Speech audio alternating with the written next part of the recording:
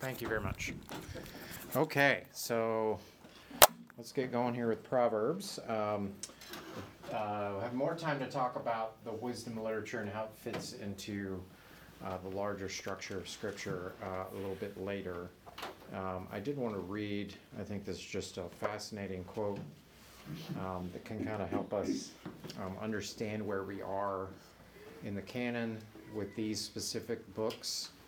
This is a Old Testament, longtime Old Testament scholar in England named Derek Kidner. He was at Cambridge, and then he wrote for Tyndale for a long time. Okay, so this is him talking about this section of the Hebrew Bible, and specifically he writes this book on, it's called The Wisdom of Proverbs, Job, and Ecclesiastes. Okay, so we'll talk about Ecclesiastes next week. We talked about Job last week.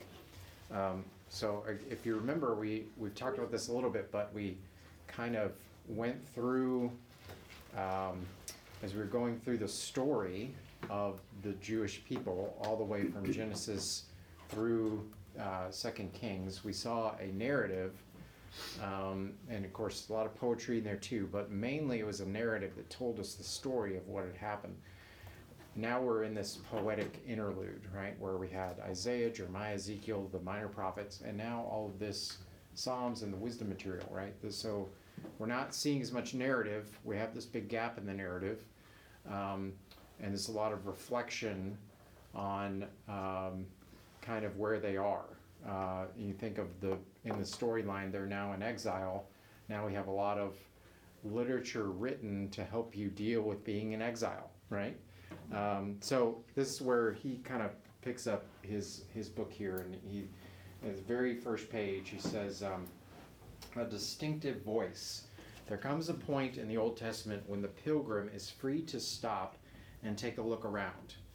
He has had a well-marked path to follow, and still it stretches on ahead. But now he must relate to the world at large, to the scenes spread out on every side, from what lies right at his feet, shrewdly pointed out in Proverbs, to what is barely visible at the horizon, the dark riddle of how the world is governed, the book of Job, and how it should be valued, Ecclesiastes.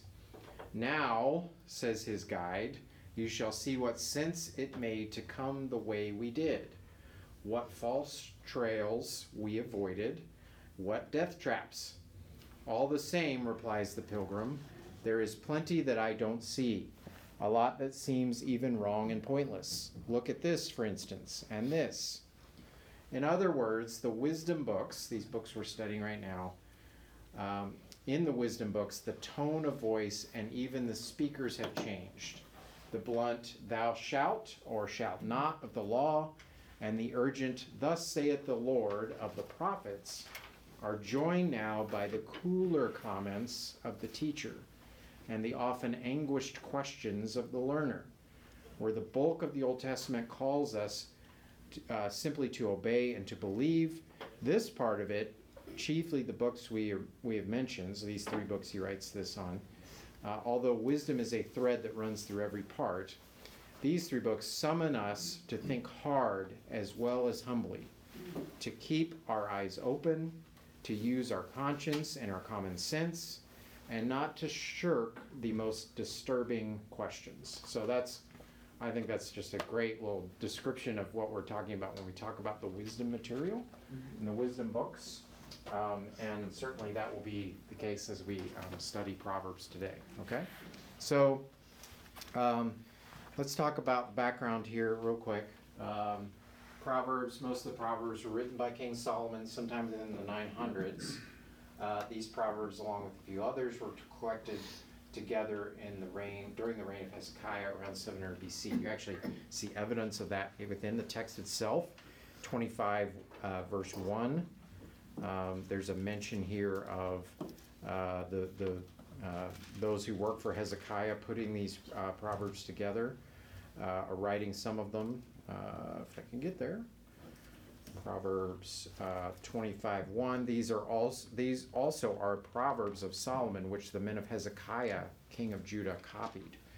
So we see this kind of being brought forward together during the reign of Hezekiah, and of course, heavily used and relied upon during the exile after 586. So, what are Proverbs? Well, Proverbs are short, compact statements that express wisdom.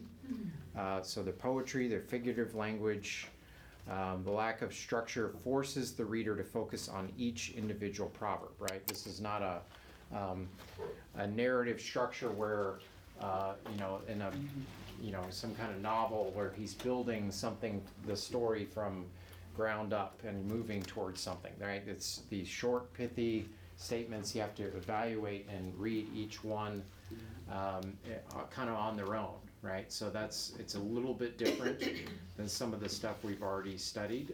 Proverbs are not, talk about this again at the end, but Proverbs, like a lot of this wisdom material, did not originate in the Bible, right?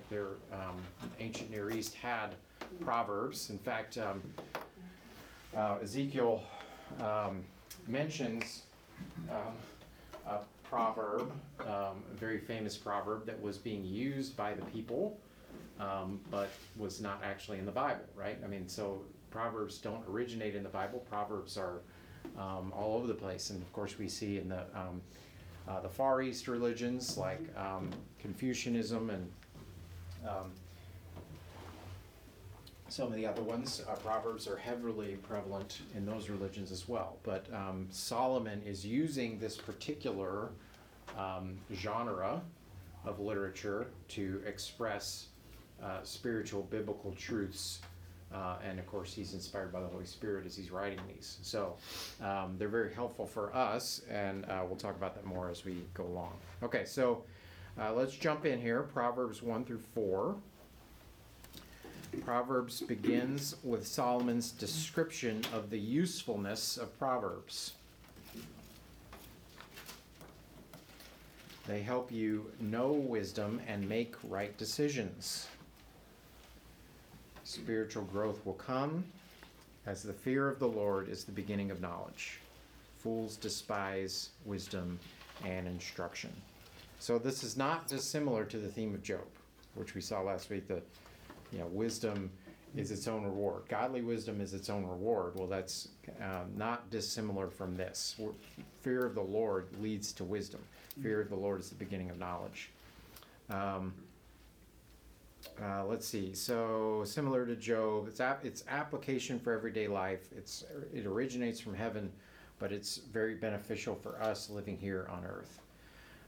Okay, so speaking as a parent, that's the next blank there. Speaking as a parent, Solomon encourages the youth to avoid the temptation of sinners. Wisdom itself appeals to all naive ones. So wisdom is kind of a way of life here. It appeals to all naive ones, asking them to, quote, turn to my reproof. So he's kind of personifying wisdom here, which we'll see more of as we go along here in the Proverbs. Wisdom itself appeals to all naive ones, asking them to turn to my reproof. Later, people will not be able to find wisdom, quote, because they hated knowledge and did not choose the fear of the Lord. So he's not really raising the eternal judgment question here, just speaking about earthly consequences of sin. The parent again appeals to the youth to fear the Lord and discover knowledge. He says that God is able to give wisdom to the upright and to be a shield to those with integrity. Those who seek God's wisdom will be protected from the ways of evil. So wisdom here is kind of a goal. It's a prize to be sought after and grabbed hold of. They will be able to stay upright and avoid sexual mishaps. He encourages the youth to remain faithful to the teachings and to walk in faith. And of course, very famous passage here, trust in the Lord with all your heart and do not lean on your own understanding. In all your ways acknowledge him, and he will make your paths straight. He encourages the youth to honor God with possessions and to accept God's discipline. Possessions is the last blank there. The author encourages perseverance and the fair treatment of one's neighbor. God has the same love and interest in the reader as the parent does. Not only does he tell the reader to, quote, take hold of instruction, but he says, quote, do not enter the path of the wicked. That's the blank there, path of the wicked. And do not proceed in the way of evil men. Avoid it, do not pass by it, turn away from it, and pass on. It is not only important to pursue wisdom, but to avoid evil and temptation when possible. Let's read this, chapter 4. Could I get a volunteer to read chapter 4, verses 10 through 19? 10 verses there. I got it. Okay. Hear, my son, and accept my words, and the years of your life may be many. I have taught you the way of wisdom. I have led you in the paths of uprightness.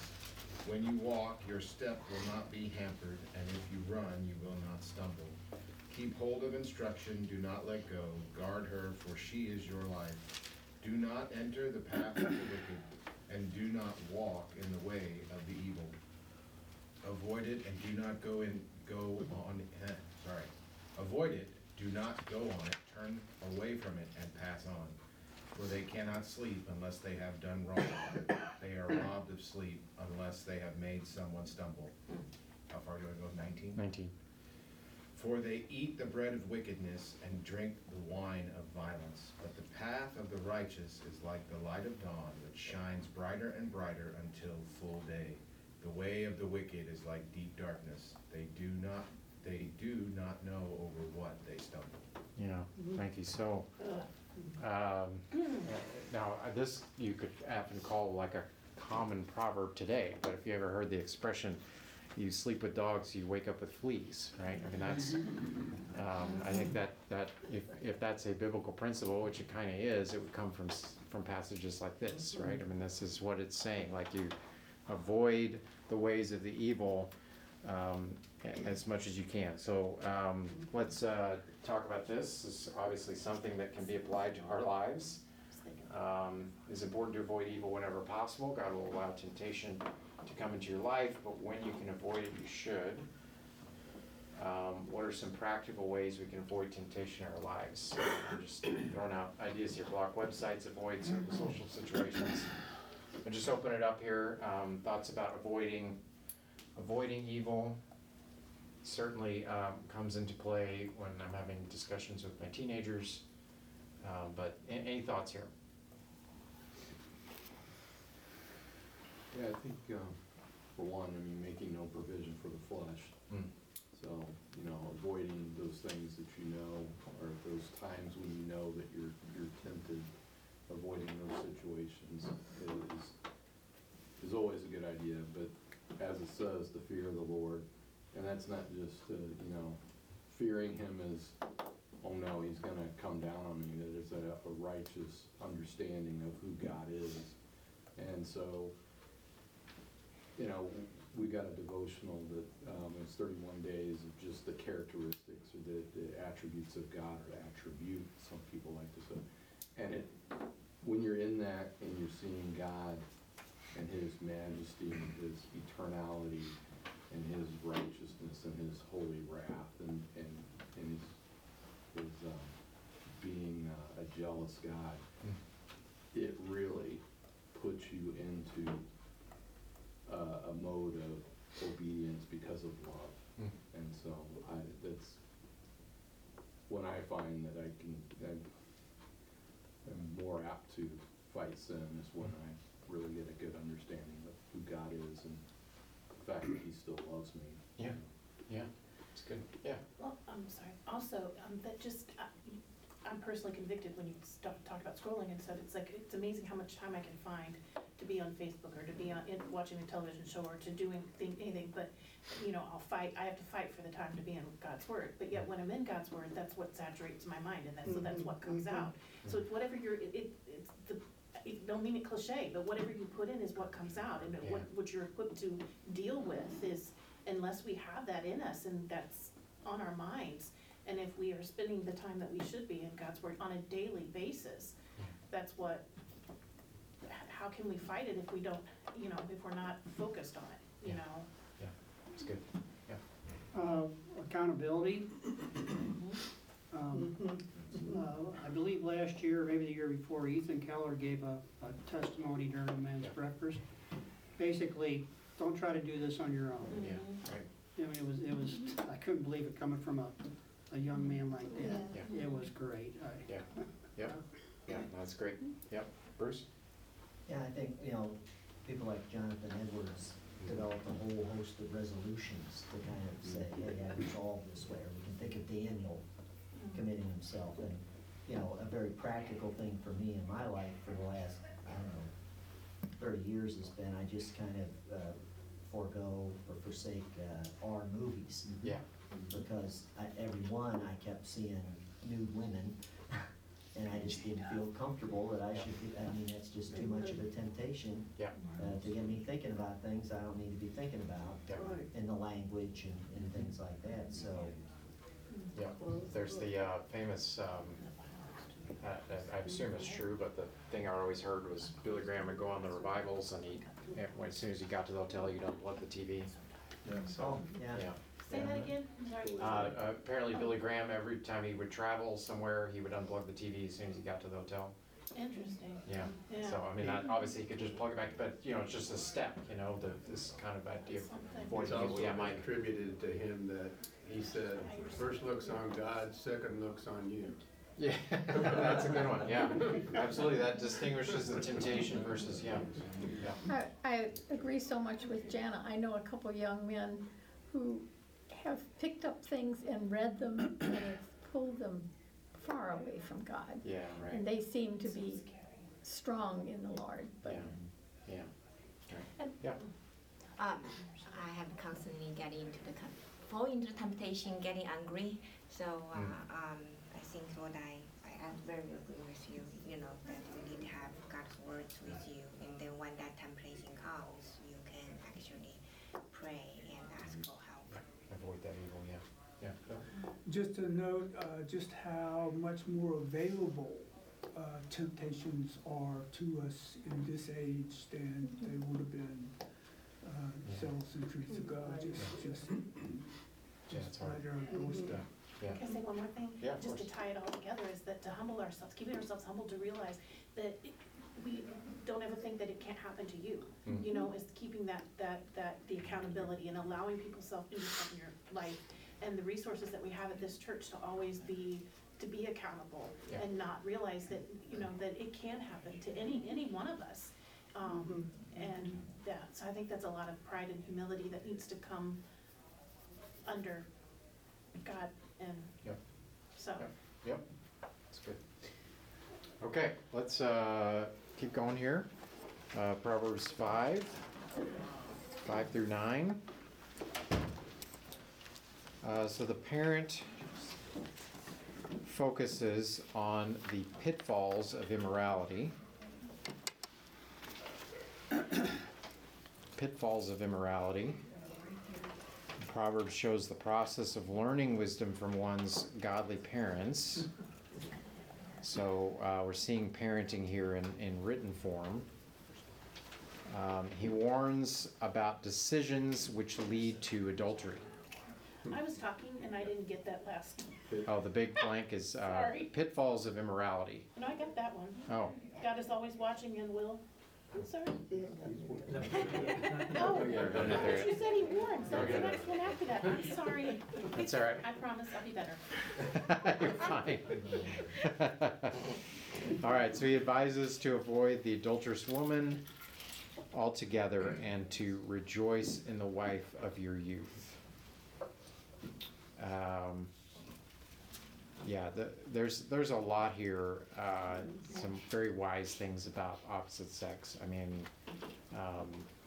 things we can apply. I mean, if we're thinking about my own Proverbs, Mark's Proverbs, I would say,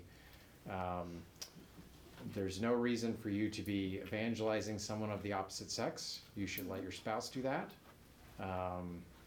What else? I am not friends with any woman that my wife is not equal or better friends with. I'm no longer really keep up with my friends from college who were of the opposite sex. You know, I follow them on Facebook or whatever, but Instagram, but I don't have Facebook. You know, I don't keep up with them in that way. So I think there's just a lot of, you know, they're not directly written here, but I think there's some, for 2024, there's some really good practical applications, I think, that come from these kind of principles. So anyway, side note, free of charge. Okay, let's keep going here. God is always watching and will judge the adulterer.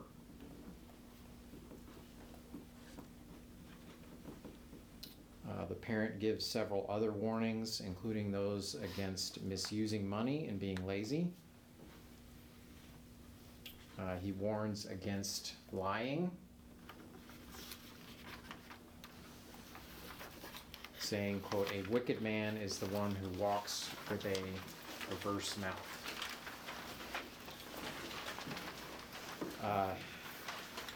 He then lists 7 sins which God hates. This is 6:16 through 19. These are not the 7 deadly sins of the Catholic faith. That's not actually in the Bible. I'm a big fan of David Fincher. I love his movies, although sometimes they're pretty dark. And he did make this movie called Seven, which I would only recommend if you're in the mood for a dark movie. Anyway, it's about the 7 sins of the Catholic Church, these 7 deadly sins. But that's a Catholic Hollywood thing, right? It's not a biblical thing. Okay, so there are 7 sins listed here, though, in Proverbs 6, 16 through 19. Again, the parent warns against adultery and the dangers of harlots. To combat this, he advises the youth to keep my commandments and live. Write them on the tablet of your heart. Wisdom itself makes an appeal to the youth. Again, wisdom personified here, right? It's like we're taking this idea and he's like he's a character.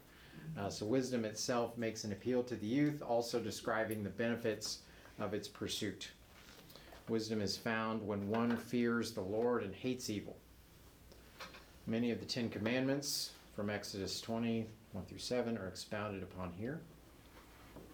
In fact, if you studied the Pentateuch with us last year, one of my main arguments about understanding the difference between the Pentateuch and the Mosaic Covenant is that when you're reading the theology of the Pentateuch, you understand the Mosaic Covenant for further faith generations, including those in the New Covenant, that becomes wisdom literature for us, right? We think of it as wisdom literature. Okay, maybe we're not under that covenant anymore, but it's still very wise for us to think about how we can apply these things to our lives, right?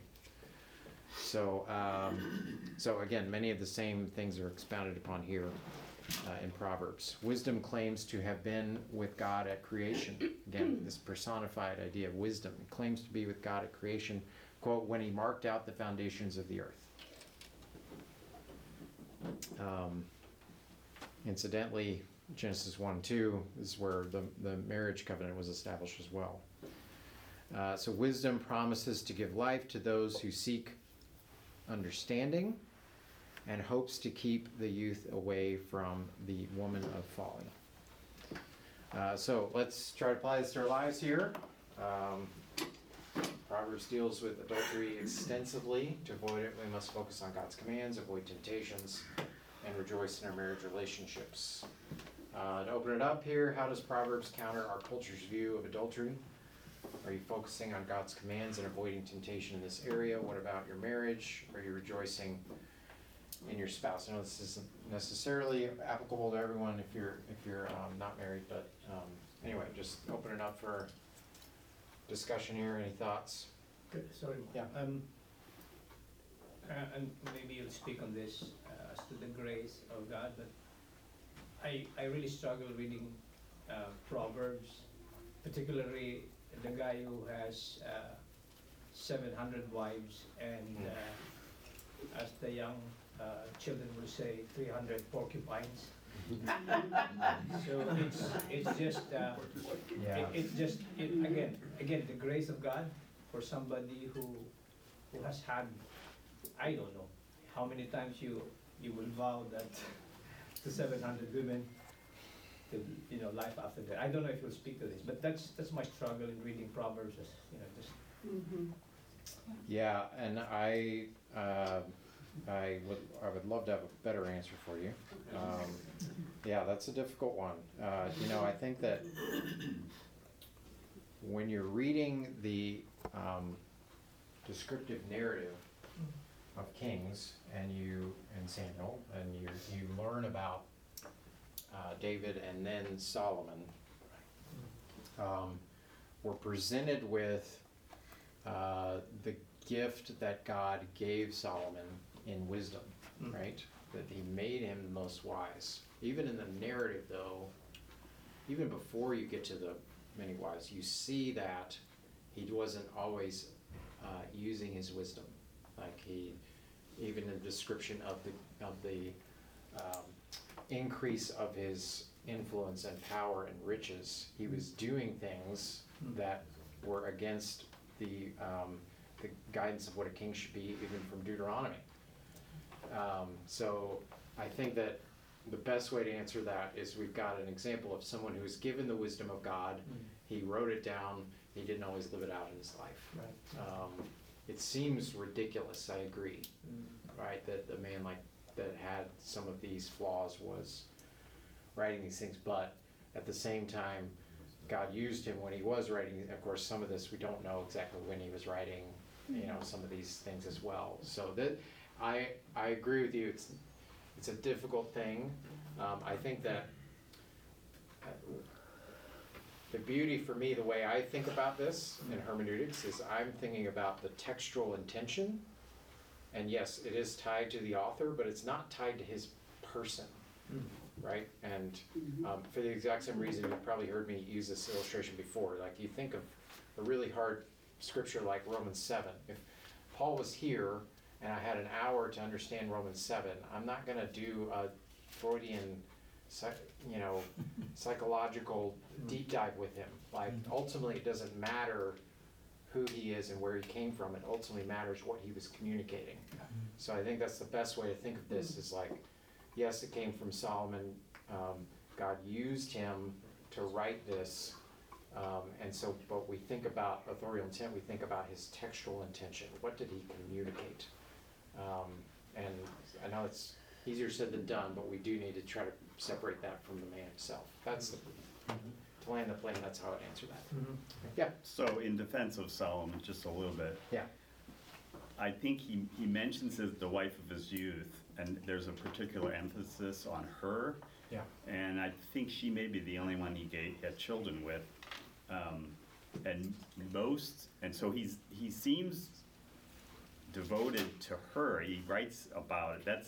Is that Song of Solomon? I don't know. Yeah. Yeah. So most of those wives were gifts from, other kings and queens, and it was like that was the cultural thing they did. Yes. It's actually even maybe possible that he never had sexual relations with any of them except for the one, his first wife. It's possible. It's possible. Yeah. You don't know, but Yeah.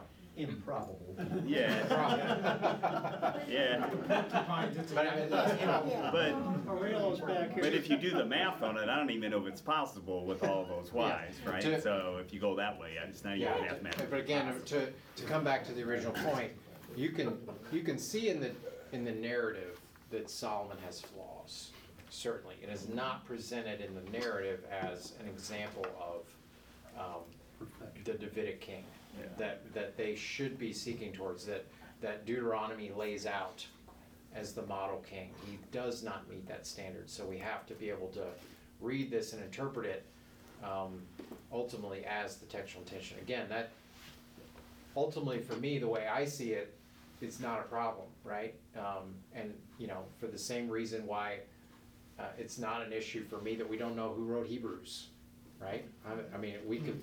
I think a lot of people have a problem with that, and they try to say, "Oh, well, it was Paul, or it was Luke, or it was this." So I can, but ultimately it doesn't matter. What matters is the textual intention and the Holy Spirit's inspiration of the text. Yeah. Okay, I want to say, so she did have her hand raised though, Oh. and so I just want to say this, that to me, I look at it and just see God's grace. Yeah, And the sure. fact that these men had problems, and the more wives and concubines, or whatever you think, that didn't seem to add to their life. Yeah. That was when things got, Yeah. sketchy and everything else, it seemed just causing more problems. Yeah. But yet, it's not, God still used them. Yeah. And that's where I just see the grace of it, and that I read back in the Old Testament, I'm like, wow, but yet, God's grace was still, Yeah. through all of that, he still used imperfect men to Yes. do his perfect Yes. work. Yes. And that is where I get excited. Yeah. And the focus, I get it, but it's like, okay, Maybe the Yeah. best example of this is, if you've heard me teach at all, you probably heard me say this, but my number one question when I get to heaven is, why did the line come from Judah and not Joseph? To me, other than Christ, Yeah. Joseph's the coolest character in the Bible. Yeah. So it seemed like, when you, Judas in a not. Hollywood, yes, Judah is not. So in a Hollywood story, you would think, well, man, Joseph, I mean, the majestic idea of him coming from that line, what a great character. But I think my guess is the answer is gonna be, I can use anyone, right? So that I think highlights that. You're next. Okay. So I raised my hand for the first questions about why Solomon wrote this, and his life does not reflect what he knows. Yeah. But that's true for every one of us. Yes. Like Israel, they had God's commandments. They failed. Yes. David Yes. failed. Yes. Solomon failed. Yeah. So without the presence of God, without the Holy Spirit, and without actually having God's words and empower us, just like what Rich said, we will fail. Yeah. No, very good point. Yeah. Mike? I was just thinking that although God is very consistent, as who he is, but for us, he always seems to do the unexpected, and some of these things I just, it amazes me, that he does it that way. Yeah, great. Yeah, Bill James. I was just gonna mention that, whereas it seems just unbelievable that he had hundreds and hundreds of wives. But consider how many of the people that we read about in the Old Testament prior to him had more than one wife. And how much damage does that do to God's designated relationship when you bring in that second wife? And yet that's the way many people conducted themselves. Yeah, right, yeah. That's interesting. Anybody else, any thoughts on any of these questions?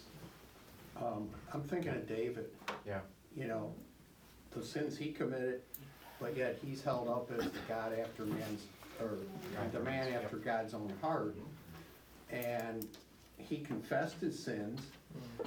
And I think it's also a reminder that we need to pray for our leadership in whatever area, because power and wealth can corrupt people yep. without God's grace.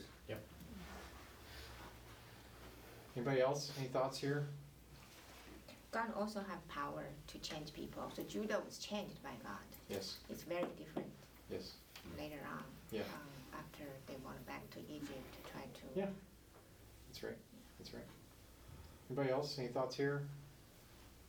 Yeah, I just always thought it was very clear in how he ties in, and in the Bible it says Solomon took on other wives, and eventually that, their gods corrupted his heart. And it just reminds me of in Revelation when it says, and I can't remember which church it is, I'm failing that, like, Bible trivia where it says, "Do not lose your first love," and it shows us how quickly and how easily our hearts are so easily distracted by our loves of this world, whether that be wealth or whether that be status by our peers or whether that be our job or our families. These little kingdoms that we try and build that sidetrack us from that first love that we have, that we are called to cultivate and pursue first and foremost in sacrifice of everything else, Yeah, if that's that's good. what comes down to. Yeah, that's good. Okay, let's keep going. Proverbs 10. Let's see, 10:1 says, let me get there. 10:1 says, the Proverbs of Solomon, a wise son makes a glad father, but a foolish son is a sorrow to his mother. So we have a lot of these Proverbs now that are antithetical, right? So you got the first statement is a general truth followed by a statement of antithesis, right? So you've got the one, wise son makes a glad father, then the second statement, but a foolish son is a sorrow to his mother. So they're both true, they're consistent with each other, but they're saying the opposite thing about the opposite person, right? So it's these are antithetical proverbs. So Solomon delves into a contrast of the righteous and the wicked.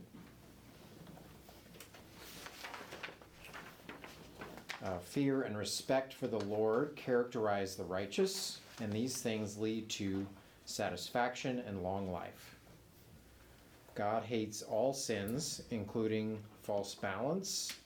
That's the blank there. That's false balance. That's unfaithful business dealings. Oh. False balance. False balance, yeah. The scale. Yeah, the scale, yeah. False balance and the perverse in heart. God decides the fate of everyone, and the wicked will not go unpunished. The righteous and the wicked are again compared, the righteous being those who love discipline. Quote, the way of a fool is right in his own eyes, but a wise man is he who listens to counsel. So the wise man loves counsel, loves discipline. Lying and laziness are both condemned as things God hates, while anxiety is mentioned as something to be avoided. Many of the contrasts of the righteous and the wicked in Proverbs are similar to the language used in Psalms. Psalms 1 discusses decision-making, while Psalm 128 discusses what comes to those who fear the Lord. Okay, then starting in 13, Solomon continues to contrast the righteous and the wicked.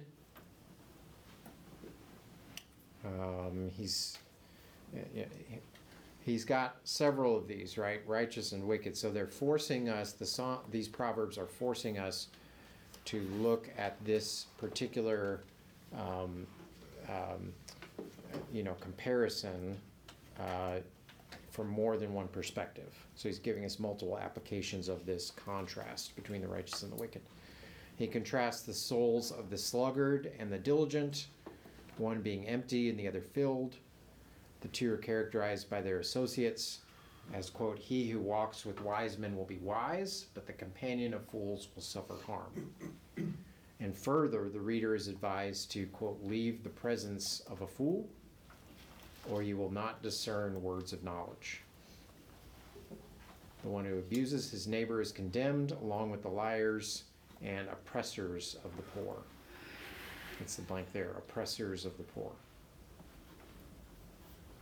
The author deals with speech of the upright and the wicked, saying, quote, a gentle answer turns away wrath, but a harsh word stirs up anger.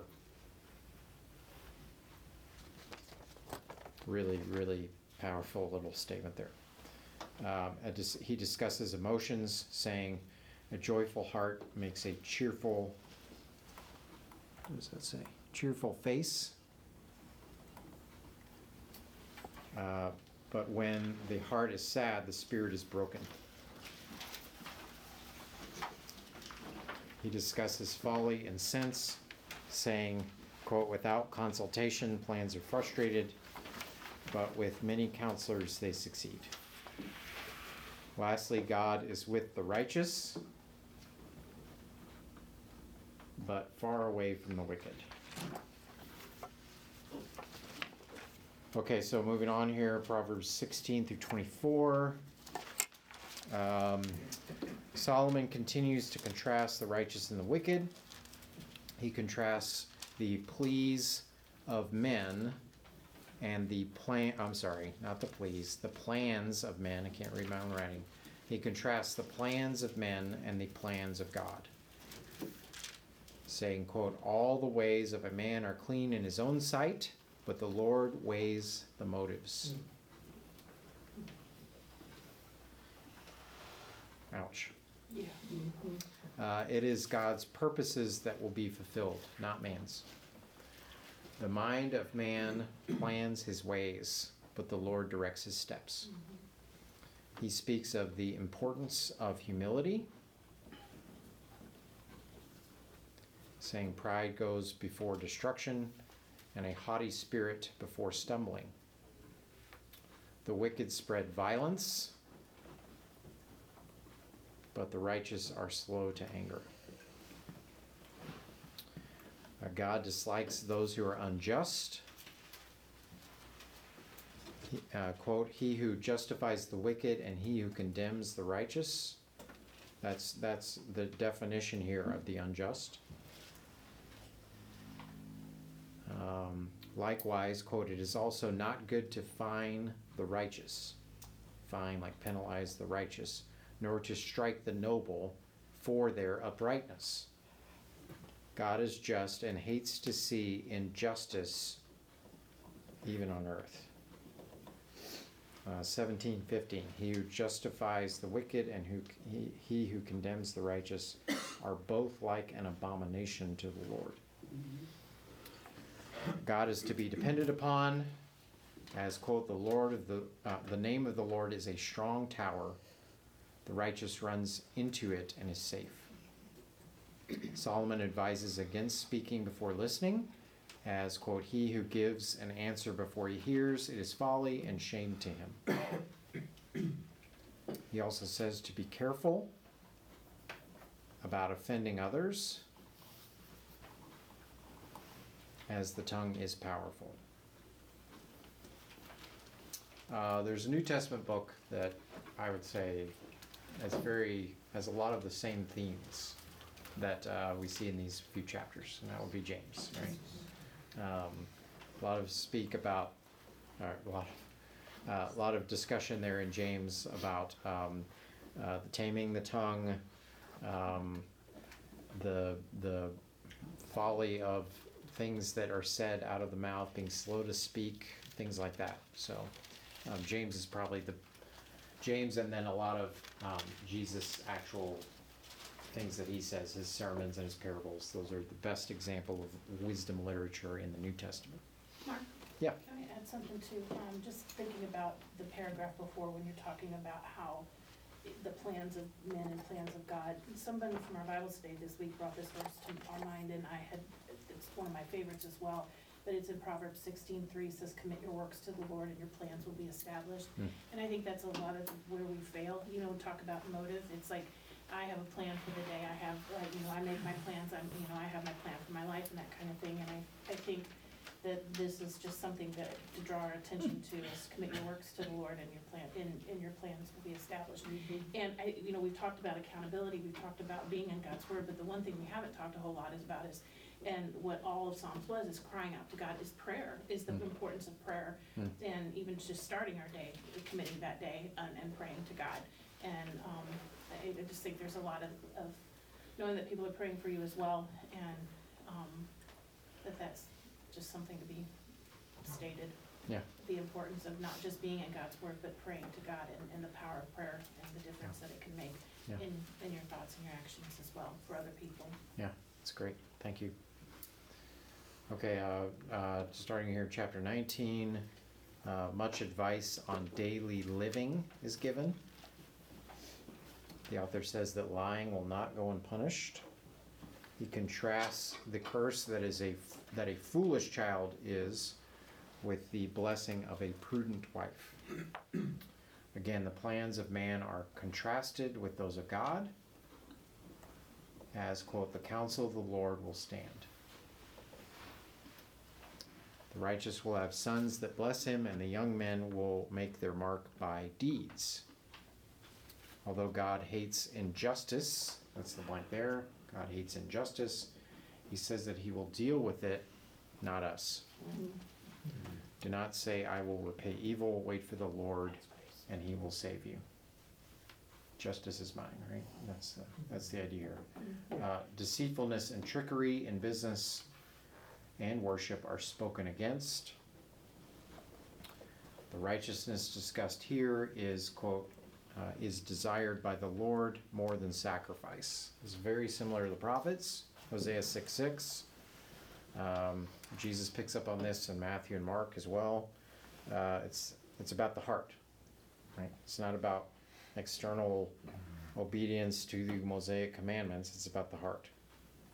Even, again, I would argue the presentation of the Mosaic covenant, for those of you who were with us a year ago, presentation of the Mosaic covenant within the Pentateuch suggests that even that is about faith.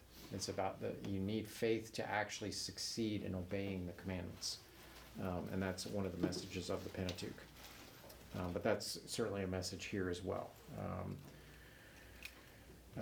Righteousness discussed here is desired by the Lord more than sacrifice. Those who turn their back on the poor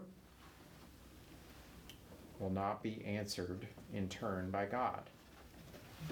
The righteous and the wicked are further contrasted as those who pursue righteousness, guards their speech, and listen to truth are righteous. So those are the righteous. They pursue righteousness, they guard their speech, and they listen to truth. While sluggards, that's the blank there, sluggards are those with evil intentions and are wicked. Then there in chapter 22, the reader is instructed to, quote, train up a child in the way he should go. Even when he is old, he will not depart from it. The righteous are encouraged to maintain truth by applying your mind to my knowledge, so they may correctly answer. He says to beware of the angry and debts that can ruin a person. That's the blank there, ruin a person. The delicacies of the rich and the selfish are to be avoided.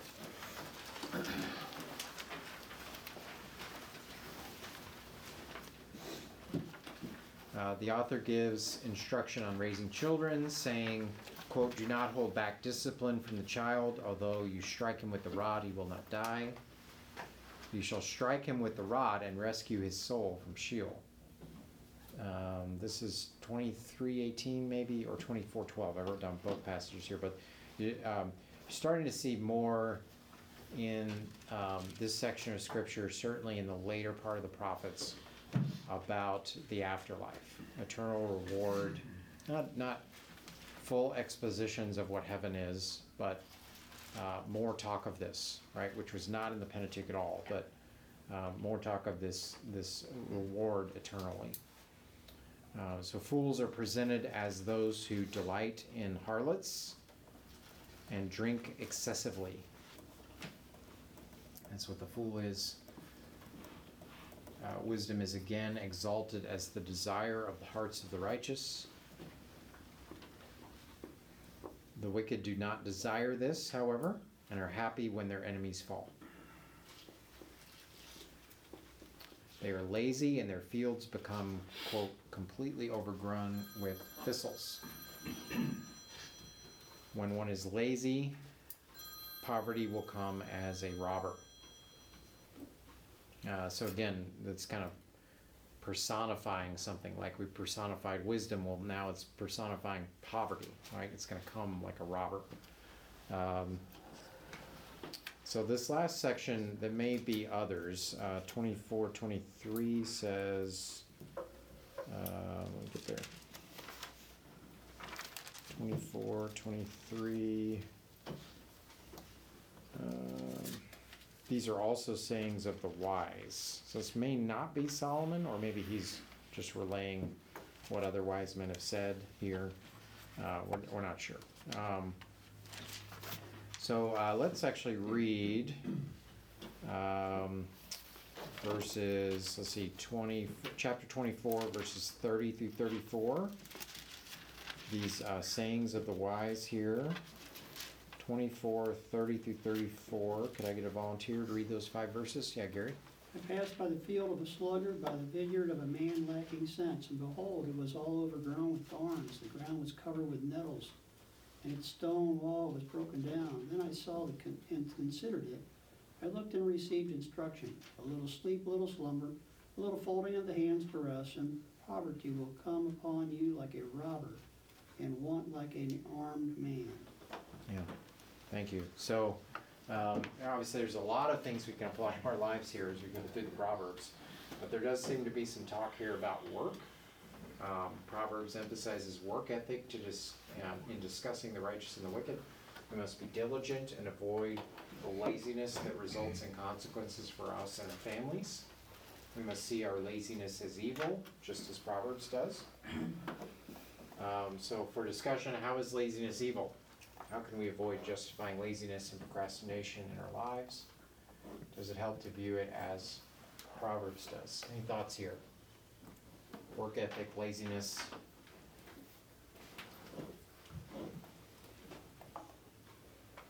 Well, laziness is like that house that's been swept clean, right? If you don't fill it up with what you should, it fills up with thorns and nettles and... Yeah, that's good. Yeah. I think just how big and complex this book is, and you're just never gonna get through it unless you're diligent and pursue it with great zeal. Yeah, that's true, yeah. Laziness, I think, leads a man to take advantage of other people's work. Yes, it does. Yep. One of the first things that we're told in Genesis, when Adam went to work, naming the animals and that sort of thing. And then also we've told that, let him that steals steal no more, but work with his own hand that he might be able to give to others. Yes. So, Yes. it's again, it's a tool that can be used by those in Christ to glorify God. I think it's a common misconception in Christendom to think that the curse was work itself. It wasn't, right? The curse was that it was harder. The ground is hard, and so sometimes your work is harder than it should be or needs to be or was designed to be. That doesn't mean that we weren't designed to work. And so I think that it would be a mistake to think that, well, I get to go to heaven one day and then I can just sit around all the time, right? Like that's your enjoyment, or that's your, like, no, you be worshiping a lot, but you'll be working. Like that's what we were designed to do. So, yeah, another little So diatribe. this retirement thing's only temporary. You're working a lot Well, I was too, gonna say, but you're you better retired. have something to keep you busy. Retirement won't last very long. Yeah. Mark, I think also of laziness being a time when temptation comes along, maybe the strongest. Because of your idle mind, your idle hands, there's a possibility there. Yes. Yeah. Anybody else? Yeah. Well, I was just thinking about the verse that I said was Proverbs 16:3, and then also taking it back to Colossians 3:23, that whatever we do, we're to do heartily as to the Lord and not unto men. So it doesn't matter what you're doing, we should be doing it for the Lord. Yes. And so, whatever I do for the Lord, I don't want it to be done lazily, is that a word? So I think sometimes, again, that's just our motivation and our heart set, our mindset. Being on that as well. Yep. That's good. All right, let's finish up here. Proverbs 25 through 31. Proverbs moves into a discussion of kings and the community. This is kind of think of these as kind of principles of leadership here, dealing with public life. So followers are to be humble before a king, and evil should not influence him. Acting appropriately with others and being faithful are both encouraged. people should do this, quote, and the Lord will reward you. Fools should not be honored at all. They have no benefit to the king or the community. Even when, quote, he speaks graciously, do not believe him, for there are 7 abominations in his heart. Contrasted with fools are those who practice hard work and self-control. Humility is also encouraged. Do not boast, quote, do not boast about tomorrow. Let another praise you and not your own mouth. The importance of friendships are discussed. As, quote, iron sharpens iron, so one man sharpens another. Although the section deals with leadership, public life, the structure makes us read each individual saying, just like the rest of Proverbs here. This iron sharpens iron, so one man sharpens another, that's 27:17. Mentioned accountability earlier, Ethan. That this is a great verse, I think, for the concept of relationships within the church, accountability within the church. Okay, so let's see, 28, moving on there, standards of the community that are presented are able to be achieved through obeying certain instructions. The fear of the Lord is presented as an important element, as blessed is the man who fears always, but he who hardens his heart will fall into calamity. Justice can be understood when one seeks the Lord. That's the blank there, seeks the Lord. The one who does not seek the Lord and his law, quote, even his prayer is an abomination. Trust is essential for the one who trusts in the Lord will prosper. But, quote, he who trusts in his own heart is a fool. Those who trust in the Lord are righteous. They help the land and the community, bringing rejoicing and a lack of a temper in relations with others. Some of these, it's helpful to think about Proverbs and the wisdom literature in that they're not prophetic promises, right? I mean, so he's going to say things like those. Where did I go here? Trust is essential. Trust in the Lord. Those who trust in the Lord will prosper. Is that always true? No, right? So some of these are general statements, right? Bring up your child in the instruction of the Lord, and they will. Well, that doesn't always happen, right? So you need to be careful about that. It doesn't mean that God's word isn't true. It just means this is the nature of the wisdom literature. He's making pithy general statements that are true in general, and they're useful for us to apply to our lives because they are true in general. Okay, let's see, again, this all comes because of their trust, not in man, but in God. Quote, many seek the ruler's favor, but justice for man comes from the Lord. So now we're the last 2 chapters, 30 and 31. 30 is a proverb of Agur, which the blank there is focuses on humility. You can kind of think of, okay, we got this proverb of Agur, and then the last proverb is of the woman, Proverbs 31 woman. These are kind of like models of what we've seen in the pithy statements for 29 chapters. So proverb of Agur focuses on humility. He says that he is unable to fully understand God, yet he knows his word is sufficient. 30 verse 4 says, let me get there. Sorry. 30 verse 4, who has ascended to heaven and come down? Who has gathered the wind in his fists? Who has wrapped up the waters in a garment? Who has established all the ends of the earth? What is his name, and what is his son's name? Surely you know. That's interesting. So obviously we see in the Gospels there's this expectation of the Son of God, right? This association with the Messiah with the Son of God. So it's an interesting little tidbit there from verse 4.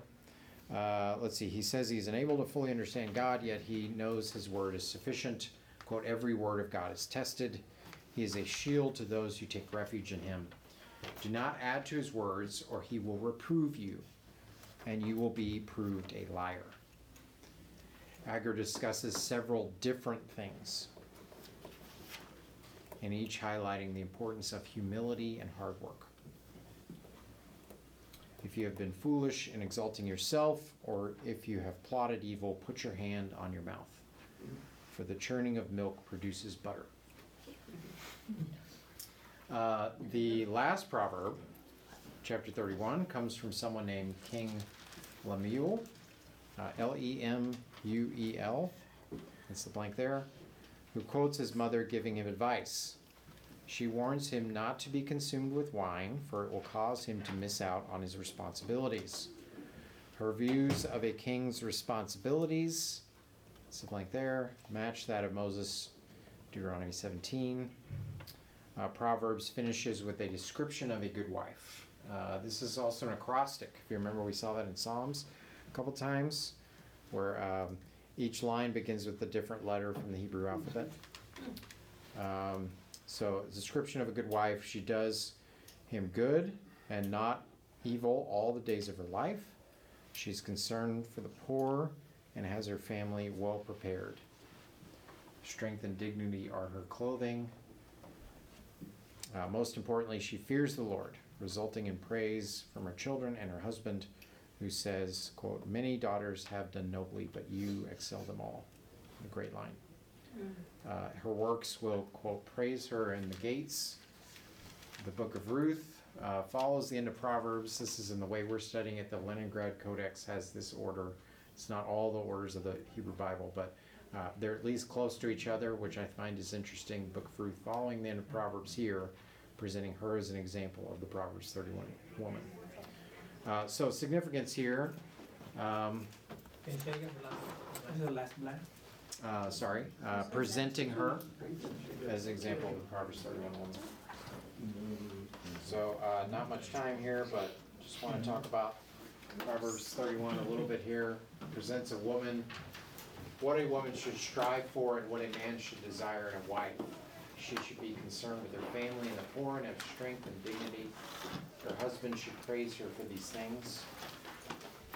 So open it up. When women, do you strive to be a Proverbs 31 woman? Men, do you encourage this behavior and even praise it? That's part of this too, right? Men should be reading this. They should be encouraging this and praise this kind of behavior. How is this model contradicted by society's ideas of what a woman should be? Almost out of time. Any thoughts here? Proverbs 31, very powerful chapter. Anybody? Okay. Well, think about it as we go on in the week. We didn't get to go through wisdom literature, but please read it or take a picture or whatever. We kind of talked about it. This is wisdom literature. It began in the ancient Near East. This isn't original to the Bible, but the Bible's authors are using it, that particular genre, to communicate these truths. So we see these different things being used: Job, Proverbs, Ecclesiastes, Song of Solomon. They're all kind of different, but they're all part of this wisdom literature. We see a lot, especially today, these pithy statements versus the stories. But the heart of this is teaching us how to live and act wisely. So anyway, come read more if you want to, or discuss after. Thanks, guys. Thank you.